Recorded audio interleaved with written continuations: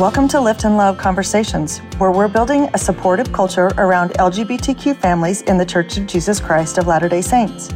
I'm Allison Dayton, and I'll show you how to embrace your child and your spiritual discomfort to deepen and grow your testimony of Jesus Christ. And I am Jenny Hunter, and I will help you identify and overcome obstacles that can get in the way of sustaining healthy relationships. And I help you realize the blessings of being an LGBTQ family. Each week, we will bring you lessons that we've learned from our own lives, the experiences from hundreds of families that we have worked with, and conversations with amazing experts.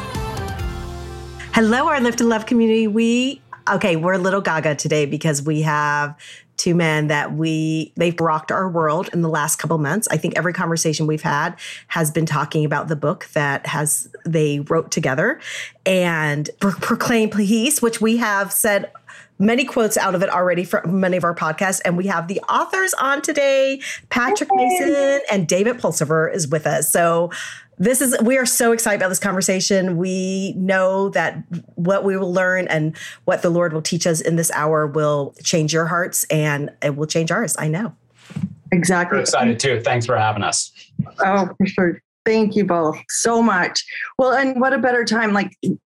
Let's just talk about the timing of the book and how it landed just at probably the most conflict-ridden time of our church, probably in many decades, really.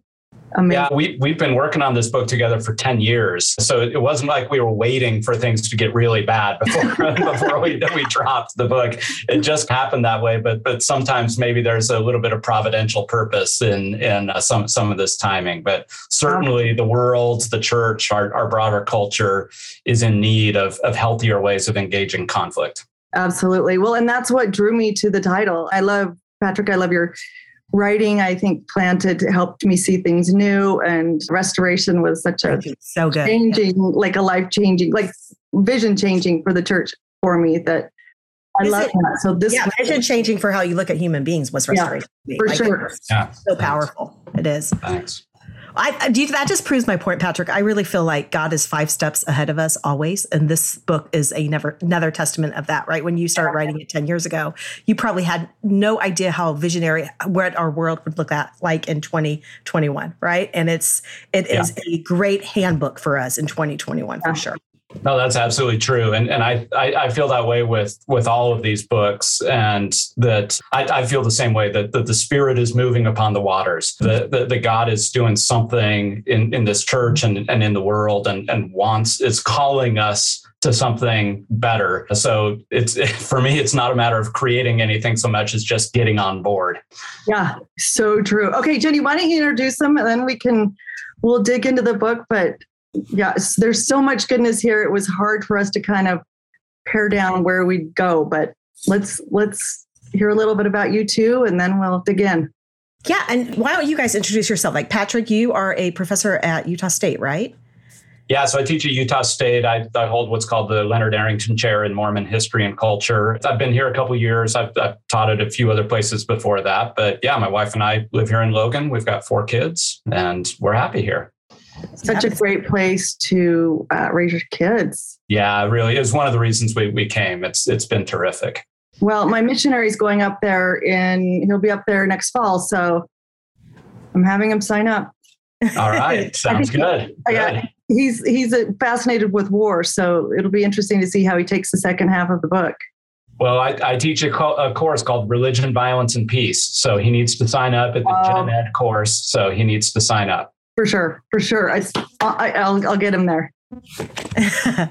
All right. And David, you do conflict management for your day job, right? No, actually, I'm a professor of history. Both of us are historians at BYU, Idaho, but we have also just recently started a new program. It's a minor in peace and conflict transformation. So I do teach classes, one class called Conflict and Peace, and then another one, the History of Peace, and another one called Conflict Transformation and Peace Building, which we're teaching actually for the first time next semester. So mediation on the side, mostly just as a volunteer right now. But that's we've been living in Rexburg for about 25 years almost. Raised our family here, and it's been a great place for us as well. Only other place that I would probably think about moving other than Rexburg would be Logan area. I love Cache Valley. So, my favorite places. So We're looking for houses for you, David. So how did you two find each other, and how did this book even get started? So we first met in 2007, I believe it was, at the Mormon History Association conference. It was being held in Salt Lake City that year. And I had just been handed from a friend of mine an article that Patrick had written while he was in graduate school called The Possibilities of Mormon Peace Building. And I just had to find this author. So I basically accosted him at the conference and told him how excited I was at the work he was doing. He was going to Cairo to teach at the American University there, and I was going to India. So we kind of, both of our wives were pregnant at the time. I think it was interesting confluence of events. And then later, after he returned from Egypt, and I, of course, was eventually back in BYU, Idaho, we got together for a conference, and it was the Peace and Justice Studies, I think, Association conference in Milwaukee. And then things have just gone from there in a variety of wonderful ways. And Patrick suggested we write a book together, and that's how this all began about 10 years ago. Wow. Well, you both sort of, even early on, just had a fascination, I would say, with peace, right? Like how? Yeah, for me, it goes back to, I had a very comfortable childhood. I grew up in the suburbs of Salt Lake. And so a lot of, in a great family, great church experience, all those kinds of things. So for me, really, my first main exposure to these kinds of things came at BYU in my freshman year. I took a history of civilization course from Professor Wilfred Griggs and Alan Keel, a legendary course called The Pen and the Sword, where we went through like the history of Western civilization on this theme of like, how is it that humans always say they want peace, but end up in war and end up fighting each other? And so we looked through scriptural texts and literary texts and listened to opera and, did all kinds of amazing things to reflect on this. So that was really important for me, and then foundational. And then when I went to Notre Dame, I was exposed to this thing called peace studies, which I didn't even know existed. Sort of stumbled into a class with a bunch of peace studies students, and it just absolutely captured my imagination to meet these people from all around the world who were motivated to work for peace and justice in their various contexts. And so I left my PhD program for a year, got a master's degree in peace studies, and then went back and finished the PhD. Wow. David, what about you?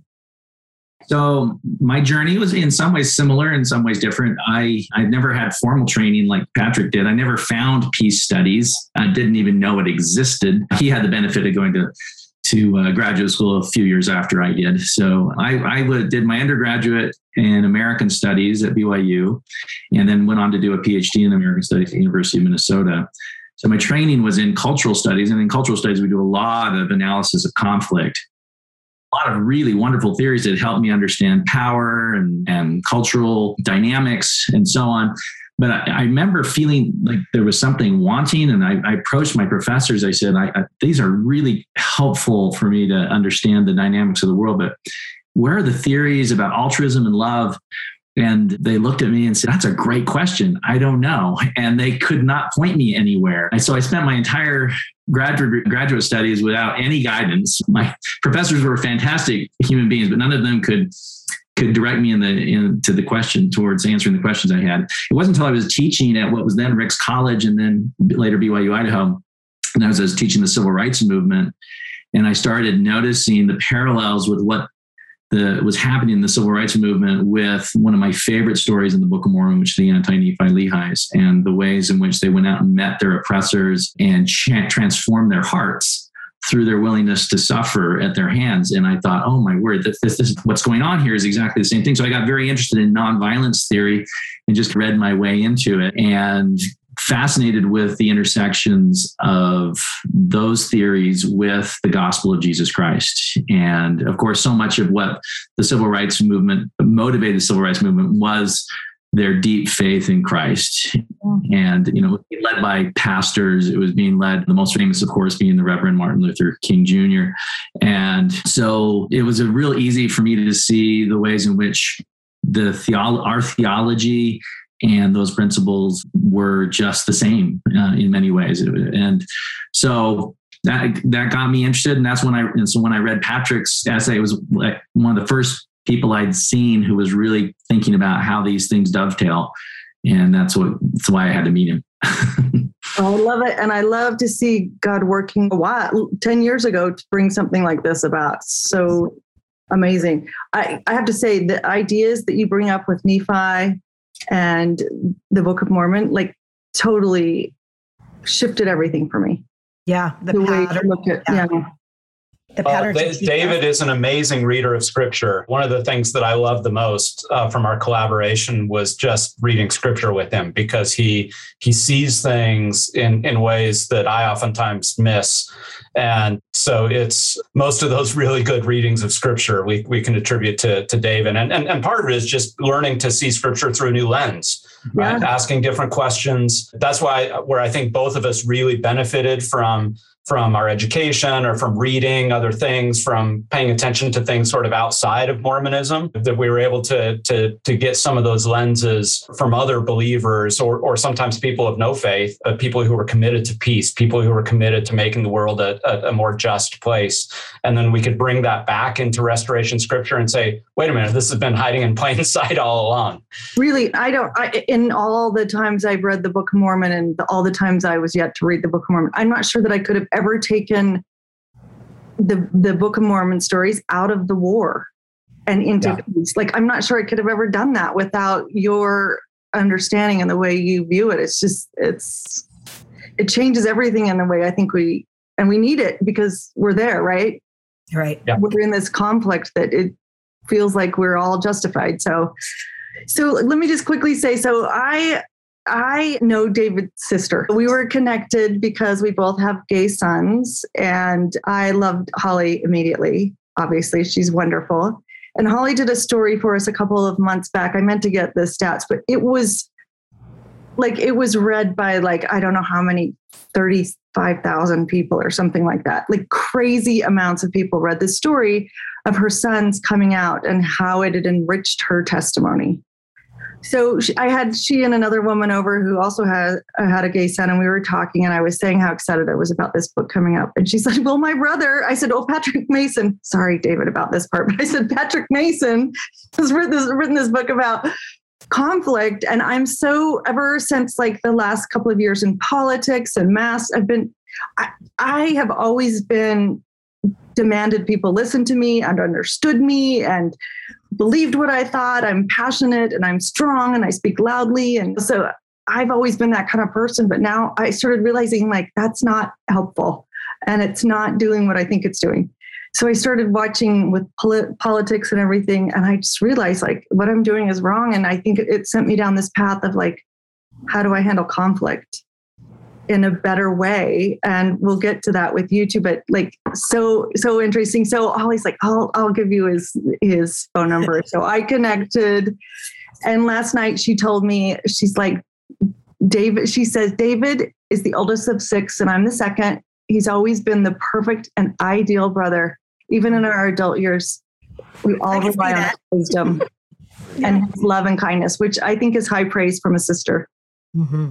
Well, it's and that means an awful lot, because Holly is just one of the people I admire most in this world, and what she's been doing has just been tremendous.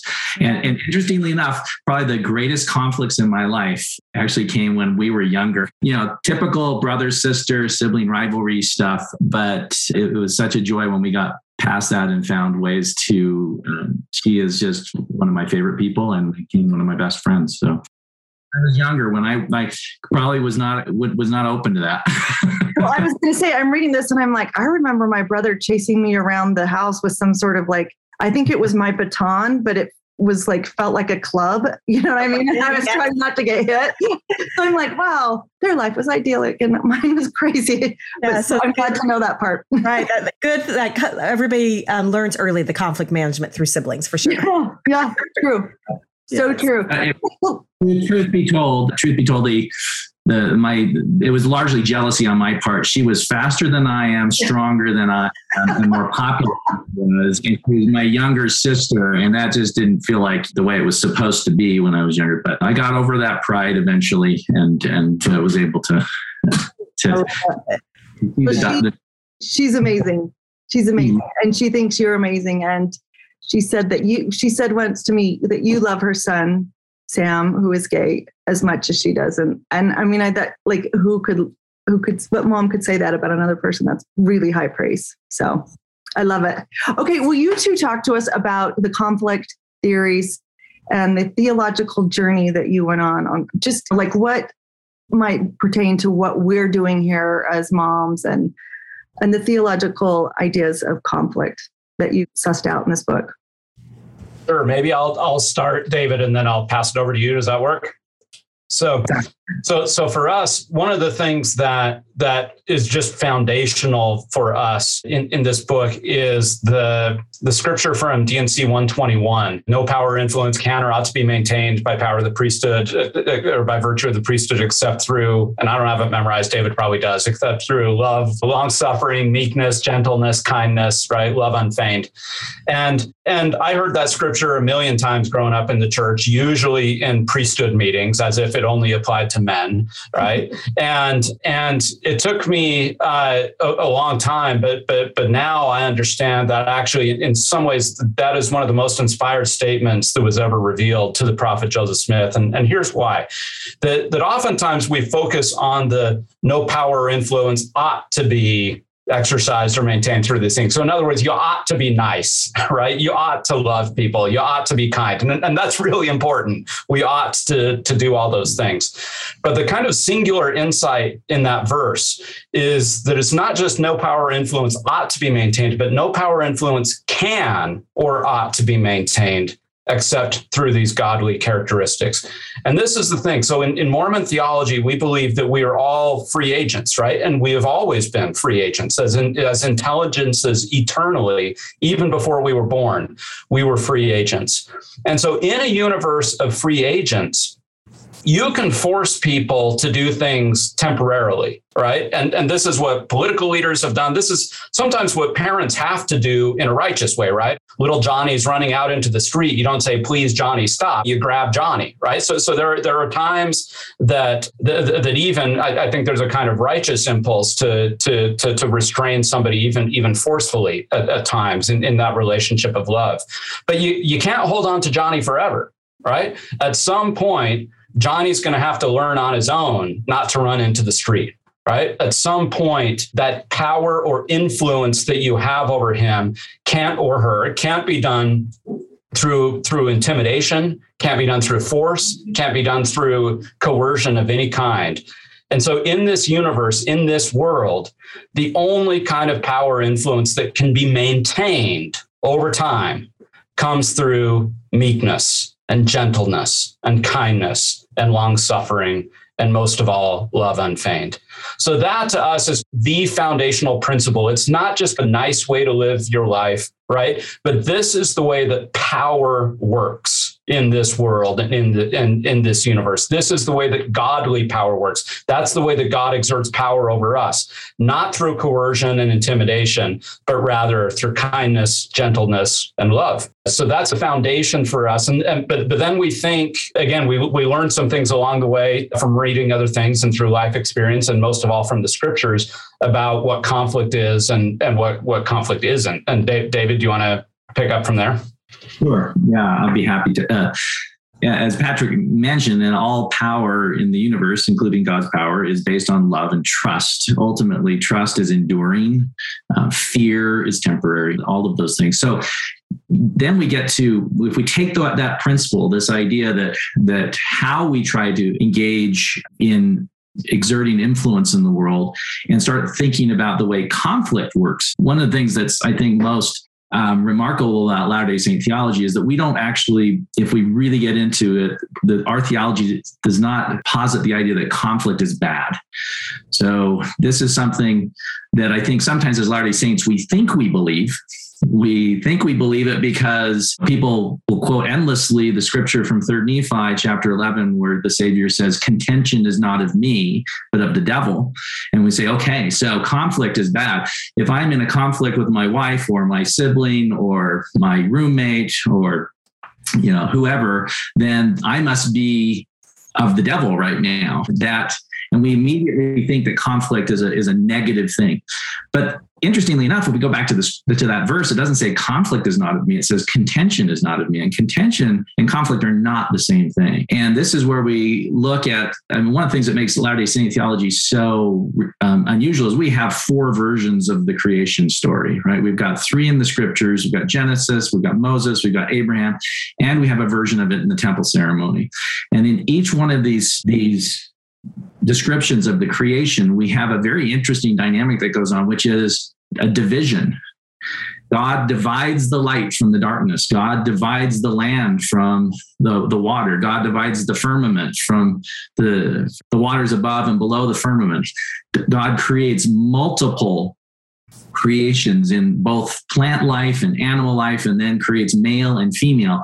And in this process of creating difference, and in this process of creating division, it is good. And God looks at it and says, this is good.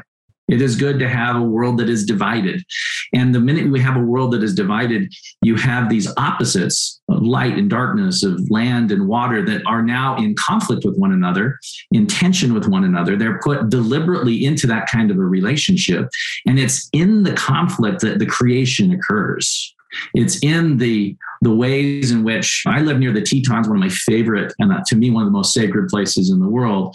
And those Tetons were created as the earth lifted itself up and as the waters came down upon it and carved out these remarkable peaks and canyons and left us with that process still happening.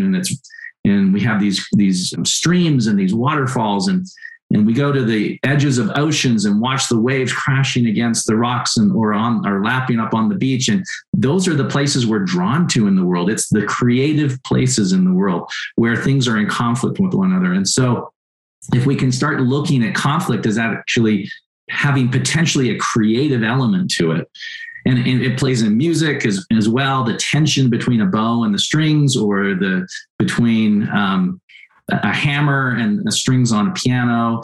It's melody and harmony, right? Yeah. You actually have things that are in tension, 2 notes that are in tension with one another, and it's in the tension that you get the beauty. So conflict itself is a necessary dynamic in the universe. And that's where we then ask the question, not is conflict to be avoided, because we're classic. Latter-day Saints are classic. Of course, most of the world is, but as Latter-day Saints, we're especially good at avoiding conflict. And so the point is not to avoid conflict, but to engage the conflict in a creative way rather than a destructive way, because conflict can be destructive. Conflict can leave devastation and pain and death in its wake, but conflict can also create life and create beauty and create joy. So the question becomes not how do I avoid conflict, but how do I engage conflict? Because conflict is inevitable. And therefore, we have to learn how to embrace it and learn how to. And I think our theology teaches us to embrace conflict in love. And when we embrace it in love, it creates a very different outcome than when we engage it in anger or fear. I love that, because I have to say, so back to where we come from, the conflict of I have a gay son and I had a gay brother has been sort of that conflict has been the making of my testimony. Right? Sort of like the Tetons are getting there some way, maybe not quite that high up, but that it wasn't until I had to figure that out that I even began to dive into what the religion was really teaching me. And that it was all in the conflict. That was the catalyst. And it's still a conflict. Often. Yeah, and we have this notion already. We know, for instance, we talk about the pioneers all the time, right? Yeah. That their faith was forged in hardship and these kinds of things. And so, but it's not just the experience itself, right? I'm walking across the plains was just going to give you sore feet. It's what do you do with those kinds of experiences? What do you do with the conflict that finds its way into your life? So as David said, for us, the whole book, again, it's really just trying to channel the principles that are in the scriptures already of engaging this conflict in love, in productive ways that are going to produce growth rather than just suffering. Yeah, the creative conflict versus the destructive conflict. That principle right there was the game changer. Just in the way that I'm discussing things with someone else, am I being creative? Am I helping, or am I being destructive? And I like how that ties in with nonviolence as well, because it wasn't until we had Kate Toronto on our podcast, and she was talking about how, and she's a woman that had done some research, LGBTQ research, and she talked about how she had decided to have a nonviolent approach, meaning not even hurting people with the things she said, but still speaking up. And I love that, how you bring all of that into this kind of creative conflict. What would you call it? Conflict management, approaching conflict with the creativity, or? We're both shaped by the notion of conflict transformation. Okay. So it's not just managing it. It's not just resolving it, like making it go away, but it's actually transforming it, taking the kind of fuel that conflict has and doing something positive with it. And we're drawing on, there's a lot of literature on this. The kind of father of conflict transformation theory is a guy named John Paul. But so yeah, for us, it's about transforming conflict with love, not just getting rid of it or putting the pot, the lid on the pot. Right. Well, so this brings me to, so your book doesn't have anything to do with LGBTQ issues. Nothing. I don't even. Not directly. Yeah, I don't think it's. Yes, of course, not directly, but I don't think you even speak of it. Do you in the book? I don't think we do, and maybe just very in passing, very briefly in a few places. But that's we have all of those letters in the book, but probably not together. It's code. Exactly. Right. So don't expect reading the book that you will find this. But so when we, as families and individuals, I'll speak to families. It's easier for me, just because I am in an LGBTQ family. And I had a brother who grew up in the really hard times of cultural and religious beliefs around LGBTQ people. And it was ultimately sort of it was sort of the destruction of him for a lot of reasons. But so in our conflict, I'm going to borrow your wording from, you did a podcast, Patrick, with Faith Matters and Tom Christofferson after President Holland's talk, and you used the term the Zion Canyon. And I like that, because I think we're all really trying to go to the same place, but we're on this canyon, right? And on one side we have, I believe what we have is a stereotype that was sort of formed in the early the 70s and 80s, this cultural and religious beliefs about LGBTQ people. And there's a bit of a war cry, right? Of defend the family, and that LGBTQ people are enemies to God.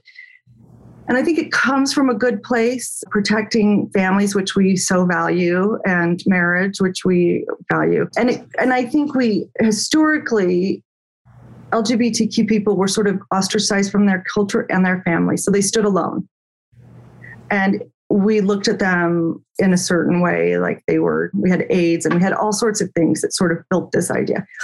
But now 20 to 30 years, 40 years later, we have kids coming out in LGBT or in Latter-day Saint homes, and they're comfortable to come out, and their parents are embracing them, and they see their divinity, and they're there in this with them. So we have families. So now the things that we used to say, like protecting the family, well, those things are landing on families, those kind of comments, and the family's taking the shock of that rather than just the individual. And it's causing an even, I think, bigger Zion Canyon, right? So the thing that Jenny and I really talked about was, how do we teach our families to speak up in nonviolent ways within the church, to help people understand who they are as an LGBTQ family, who their children are, and what they're learning. So is that too much to... Solve world peace for us now, right now. Yeah.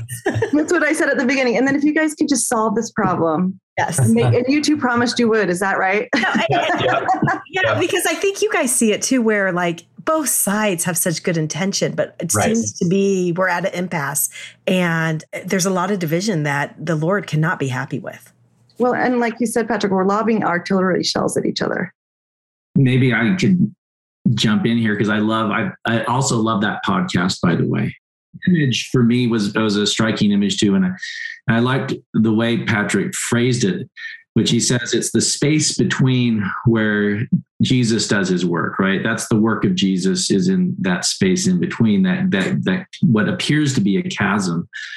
And I think part of the challenge is twofold. One is being willing to speak with love, to be like the anti-Nephi Lehis, to go out and meet people who feel like they're our enemies sometimes, right? So, and this is, I think I'm talking to both sides of the canyon here, to go out and to meet people, to greet them, and to do it in a spirit of love, and to stand for the truth that one feels passionate about, and to speak that truth, but not speak it in a way that's trying to necessarily dominate, right? So one of the problems that we have in our society is that we live in a world that doesn't give us very good role models of how to do this.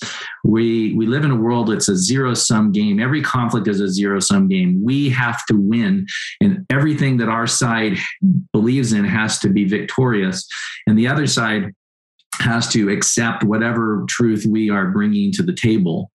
And it's when we get into that kind of a conflict and that kind of a dynamic, and then what we have is we're surrounded by tons of allies who tell us if the other side doesn't accept what you're proposing, then they are evil, or they're wrong, or they are whatever it might be. And part of the challenge of conflict transformation is actually learning to live with the tension and not necessarily getting it resolved, not necessarily having one side win. If you think about creation, if water won, we'd be living in a pretty miserable place. If land won, it would be an equally miserable place. We live in the tension, and we're not necessarily going to resolve that tension. And that's a challenging place to live. And that's where the love of Jesus really helps us through it, because we learn how to live with the tension and to see each other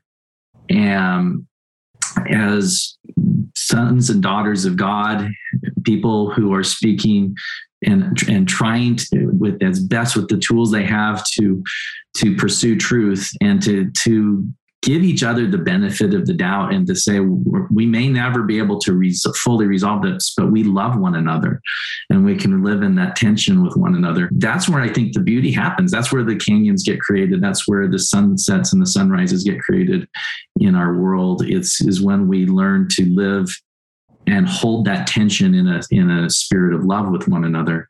Because, as you said, there's truth and there's goodness in both camps, and being able to not listen to the allies who tell us, and allies on both sides again here, that they're telling us that it's a zero-sum game, and which is not. It's going to be, in many ways, maybe a perpetual tension. For me, I'm glad that David pointed out that in that metaphor that I used of Zion Canyon, that I really do think the most important place is the space in between, because that is where Jesus is. For me, the scripture that changed and continues to just transform the way that I think about the work of Jesus in the world comes from Ephesians 2, where it says, "But now in Christ Jesus, you who were once far off have been brought near by the blood of Christ. For he is our peace. In his flesh, he has made both groups into one and has broken down the dividing wall, that is the hostility between us. He reconciles both groups to God in one body through the cross, thus putting to death the hostility through it. So he came and proclaimed peace to you who were far off, and peace to those who were near." And so that's the work of Jesus. Jesus recognized, here the specific context is about Jews and Gentiles, but this could be for any groups in hostility. It could be between a husband and wife. It could be between siblings. It could be between people of different political persuasions, or it could be between LGBTQ folks and then sort of gender and marriage traditionalists within the church. And And Jesus occupies that space and proclaims peace to everybody. And he wants to break down the hostility, the dividing walls that exist between us, and to reconcile all things in one through the cross. Now, in the short term, we don't always know how to get there. It's hard to know. So it's important, I think, for us to build some of these bridges across the canyon. And I think that's the kind of work that you're doing here is to try and to say there isn't a necessary divide here. We can learn to love one another, even in our differences. That's what David's been talking about. But that to me is the fundamental work of Jesus, is to proclaim peace to those who are near and to those who are far off. And in this conflict in the church right now, this is the thing. Everybody feels hurt. Yeah. Everybody feels pain. Right. So it's not just one side. And when you've got two groups in a conflict, both of whom feel pain, both of whom feel attacked, both of whom feel victimized, vulnerable, minoritized, that is a bad position to start from. And so that's exactly where love has to step in. And the refusal, the main principle of nonviolence is non-harm, right? That I will not harm the other person because I see in them the dignity, and in our case, in theological categories, I see them that they're a child of God just as much as me. Even if we fundamentally disagree about this thing, they are a child of God just as much as I am. That's the place we begin from, and then we go from there. And it's not an easy place to get your brain. No, it's not. Every incentive is otherwise. Every psychological incentive, every cultural incentive. We naturally put up defenses. Nobody wakes up in the morning and says, I'm wrong about everything, right? Or about the things that I care about most. So the very natural thing to do is to put up these barriers and to see another person as the other. That's how radical the gospel of Jesus Christ is that it asks us to drop those pretenses and to see the other person the way that God sees them. That's the hardest thing to do. You know, I have to say, with this last the presidential, the leading up to the race, I had this dear friend who I just value so much and just so wise. And she was really like all in with the other candidate. And it was the first time in my life I was like, maybe there's something I'm missing, because I loved her. Otherwise I would have just dismissed her out of hand, like crazy. And it was just that feeling of like, either it doesn't matter which political candidate we believe in, or it's okay either way. You know what I mean? It was this first time that this kind of idea, no matter how destructive I think whatever the candidate was the first time that it sort of occurred to me that there's something more important than who was right on this one. I had stuff to learn from her, and hopefully she had something to learn from me. There's a wonderful line from President Benson's famous talk on pride. It says pride is more concerned with who is right than what is right, and often we see that happen in our conflicts. So, you know, we become convinced that it's important for our narrative to be right and not is right, and what is right is to love one another. And of course, again, that's the thing that the culture around us is constantly pulling us away and saying, no, what you need to do is find people that believe like you do, and then rally with them against the people who do not believe like you do. And the minute we're into that, then as it says in this kind of really moving part of Moses, where Enoch sees Satan laughing at the division that he's created in the world, and God weeping, he says, I commanded them to love one another, and they hate their own blood, right? And so it's whenever we find ourselves dismissing the other side or seeing them in anger, then we're playing into the adversary's playbook here. Yeah, it's a challenging space to get to, but it's in that gap. I love that image. The Zion Canyon is to me one of my favorite images, that it's in the gap, kind of stepping into that gap, that we find the love of Jesus creating something and lifting us and bringing us together and uniting us. I love that, because we know Enoch took 365 years. So let's hope we can figure this out quicker than him, right? Like that would be a long time for us to endure this. But like one of the tools I use for myself is when I'm in conflict with somebody, I go to, they're just like me. How are they just like me? Like that kind of mindset helps me. Is there any, because you guys have studied this, this is your life's works almost, like what are some other tools that we could give our families on both sides to shorten the gap, find the bridges? My favorite scripture on this it's been one of my favorite scriptures for years. I think this is the one I even put on my missionary plaque. Is Moroni 7, verse 48. Wherefore, my beloved brethren, pray unto the Father with all the energy and heart that ye may be filled with this love. I think sometimes we think we have to muster the love ourselves. And especially for people that we disagree with, when the Lord tells us to love our enemies, he doesn't leave us without resources to do that. The Lord says, love your enemies and I will help you. I will give you my love for them if you will ask for it. And so when we're asked to love those who are hard to love, people with whom we are in deep disagreement, I think too often, and I don't avail myself of this enough, is to go to the Lord and say, Lord, help me to love them. Help me to see them the way you do. There's this famous and beautiful image of Corrie ten Boom, who had this experience with a guard that had been very brutal to her and her sister, and meeting him later at a meeting where she had been preaching forgiveness, and he approaches her and she knows she does not have the power to love him. So she pleads in that moment for God's love. And all she can do is raise her hand. And so maybe that's a beautiful image is that maybe we can't feel it, but we can go out there, we can pray and ask God for help in doing it, and then raise our hand to connect with the other person. And when she does, she feels that love flow into her, and she realizes, this gift from God. So I think we often think we're going to do that with really, horrible and easily identified enemies, but we have to do this kind of work all the time in our own homes with people that we love and find ourselves in conflict with. And we need God to help us to get past that in our homes, in our wards, and in our communities generally, in our nations. Surely we need to be praying for that love. That's Patrick, you have any other tools?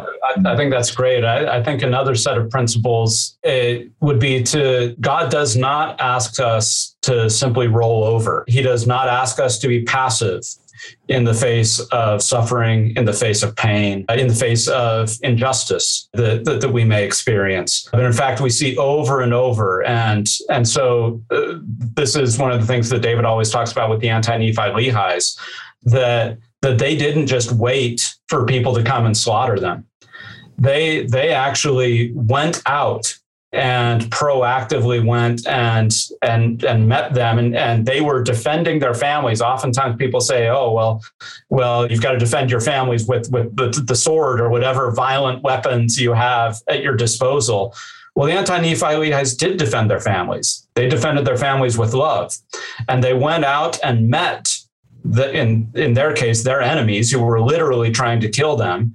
And they met them with love. And it was a proactive act. Now, there was a lot of suffering. There was a lot of death that day. There was, though, a lot less death than we see and a lot less suffering than we see in most of the other battles between Nephites and Lamanites, between different kinds of groups. And so there's no promise. God does not give us the promise that as we engage these things in love, that there will not be suffering. He does not promise us that. He doesn't promise us that there won't be pain. He doesn't promise us that there won't be loss. We worship a God who is crucified on the cross. We worship a God who is vulnerable and opens himself up to pain. So God doesn't promise us insulation from any of those things, but what he does do is he gives us a set of tools to proactively assert our dignity, right? And so when we do feel like we're being attacked, when we feel like great injustice has been done, he doesn't ask us just to roll over, but he gives us principles to actually engage in love.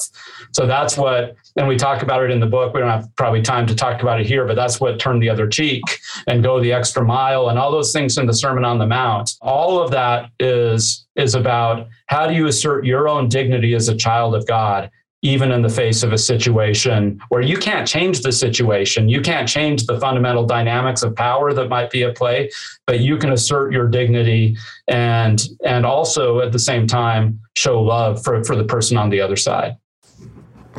I love that. I loved the idea. Everyone has to go read that about turn the other cheek. Yeah, it's very powerful. You will learn something new about. I did not know that until you're right. We don't have time, but we want people to buy the book. So go get it. I mean, I just think as LGBTQ families work through what we have to work through. And it's interesting that you talk about that gap, because Jenny and I always say, like, one of the problems with our families is that the parents, particularly the mothers, because that's who we work with, they are afraid to step into the gap between what they believe and the other side, their child, and they're afraid that the Lord won't meet them there, that they'll be off the course or off, the path or whatever. And we keep saying, like, sometimes we say we shove people into the gray area. I think the gap would be a better phrase than the gray area, but because that's where we meet God. Yep. God's waiting for us. Like, I know you're alone here. I know you're afraid. I know you don't know what to do. And let's just take this one step at a time together. And I think it's interesting that I didn't get that when I listened to the podcast, that kind of connection between those two things that we have to do. And that's what it is. It is it's like stepping into the void, right? We could go on forever and ever. I know there's so much. So much. If you have not read this book, please go read it. It will change your heart. And I love how you said assert your dignity, because it gives you tools to do that. Because I think asserting your dignity is really learning to love yourself like God loves you. It's just another way of saying that. And I think we're the most powerful of loving others when we love ourselves as we see ourselves as God sees us. So thank you both, David and Patrick. We want to ask you our famous question at the end, but they can get this book at Deseret, and where else can they find this book? Amazon, anywhere online. Yeah. Anywhere online. Yeah. And I know it's Audible because it's both. So it is a great gift, and it will teach you really how Christ wants us to interact as human beings. I really do think that it's pretty powerful. It's a great, I can see why it took 10 years. It's that good. So Patrick, I know you have to jump off to a meeting. We're gonna ask the question, what does lift and love mean? But if you have to go, I knew we'd run short on time. So do you have time to give us that? I'll give you my 2-second answer to that, and then thank you so much. And I'll have to run. But yeah, I mean, to me, it's we want to lift up everybody. That what we're called to do as Christians is to look for those whose hands hang down, to look for those who feel like they're on the outs, or who feel marginalized, or whose burdens are too heavy for them to bear, to look for those. So it's a proactive act of seeing pain, seeing suffering, seeing mourning, and then responding to our covenantal obligation, the very first commitment that we make as covenanted Christians, to mourn with those that mourn, to bear one another's burdens. It's to lift up those burdens so that they're not so heavy on other people. And why do we do that? Because that's exactly what Jesus does for us. So that lifting comes out of a place of love. For me, it's simply responding to the call to be a Christian. Perfect. Thank you. And thank you so much. I know you got to go, and we just so enjoyed this. Thank you. This was awesome. Thanks. Thanks so much. Okay, David, we're going to give it to you. You ready? I think so. Although it's just a wonderful question, and Patrick answered it so beautifully. But over the last, maybe just add, I would say amen to everything he said, and then just add maybe something that just in the last month has, for whatever reason, has become important to me. I've become fascinated with the word receive. And to receive the Holy Ghost, to receive Christ, to receive another person in marriage, to receive someone else. And I realized, for me, lifting and loving is ultimately opening ourselves to others, and that the act of receiving someone means ultimately emptying ourselves of who we are, in a sense, not necessarily to disavow our identity, but I'm saying that our will and our selfish desires, and to open ourselves and be vulnerable to another person, and all to open ourselves and be vulnerable to receive even God Himself is an incredibly courageous act, and one that takes an awful lot of. One of my heroes outside of the Restoration is Gandhi, Mahatma Gandhi, and he talked about to engage in the kind of nonviolent, aggressive, assertive, aggressive is the wrong word, but assertive, confrontational love that he taught his people to do was to be fearless. He says, fearless is more than courage. Fearless is a willingness to essentially open ourselves without defenses. And so for me to truly lift and love someone is to open ourselves to them and to be willing to receive who they are in all of their glory and maybe also in all of their messiness, right? And so, and that takes a lot of courage. It's hard for me. I'm a person who tends to be a person who I'm very comfortable being by myself, and I'm married to a woman who helps me constantly think beyond myself. So opening myself is not an easy thing, and I'm grateful for those moments when I've been able to do it. So I guess I don't know if that's a good answer, but it's the way I would see lifting and loving is being open. Because once we open ourselves to one another, that's where connection, healing, and the work of God is really happening. Yeah. Without defensiveness. That's the key. That was beautiful. Beautifully put, David. So thank good. you so much. And thank you for being there for your nephew and writing this book, like putting all of the things. So many years. Yes. Like this book will help change the world. And I think really prepare us for the gathering and what the people we need to become for Christ. Absolutely. So thank you. Thank you for receiving us so well. All right. Thank you, listeners. I hope that you were delighted as we were today with David and Patrick. And I know if you have any questions, they'd probably love for you to reach out to them or to us, because this is just a conversation that we need to keep having, because we keep building these bridges as our community and making God not weep, right? And becoming one, becoming the Zion's people He knows we can become. All right. Bye. Thank you. Thank you for joining us. If you like what we share, subscribe to the Lift and Love podcast. And if you have a minute, leave us a 5-star rating so other families like yours can find us. When your child comes out, you need to find support where you feel safe and understood. This is why we created the Lift and Love coaching community, a place where parents can connect, learn, and grow in a private setting. Jenny is a certified, advanced trained, faith-based life coach with almost 10,000 hours of coaching. Together, we have worked with hundreds of families just like yours. To see if the Lift and Love community is right for you, go to liftandlove.org and click on the community link. For more free information, support groups, and available resources, check out liftandlove.org and liftandlove.org on Instagram and Facebook. But most importantly, remember, you are not alone in this journey. We are building a community of thriving and faithful LGBTQ families who are here to lift and love you.